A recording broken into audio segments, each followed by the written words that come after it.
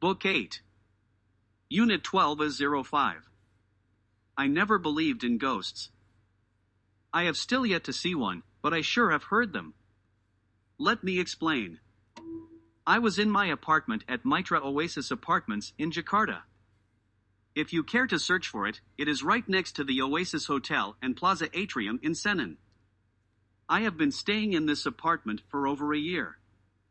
It was a normal weekend when I was woken up by what sounded like massive thunder.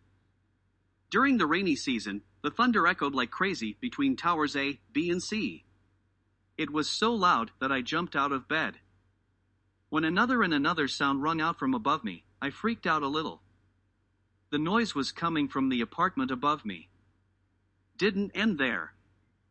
This went on for a few minutes, and at 2:30 a.m. I just wanted to go back to bed. I did, and that weekend the noises began. I was sure people above me were moving in. The sounds of furniture being pushed around and sliding on the floor above were my guess. The sound started on a Friday, and Monday at 2:30 a.m. I went to the security to complain. They came up with me, and of course, the noises stopped. I freaked out when he assured me that the apartment above me was indeed empty. Yes, empty, and therefore I should not be hearing things. Well, I kind of let it go and chatted with my tennis buddies the next day.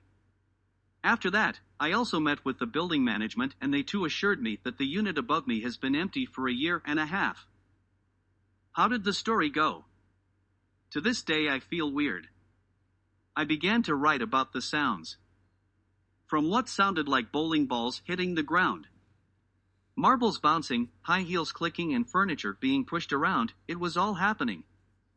It was loud enough to hear over a video call with my brother. Anyway, I began to write, and the story came to me. To this day I feel that that story is not my story. It is the story of whoever guided me to write the book. As strange as that sounds, I only tried to connect the dots/noises and how they could make sense to me. I did check out the apartment several times. There was no one there. The back of the book. Based on true events.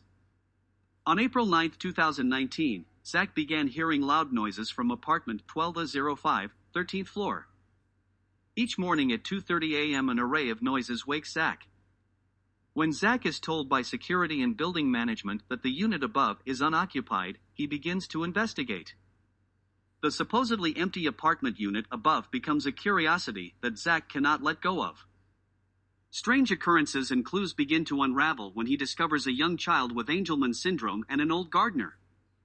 His investigation leads him down a path of murder and hauntings. Zach learns of several deaths, becoming obsessed with finding the truth.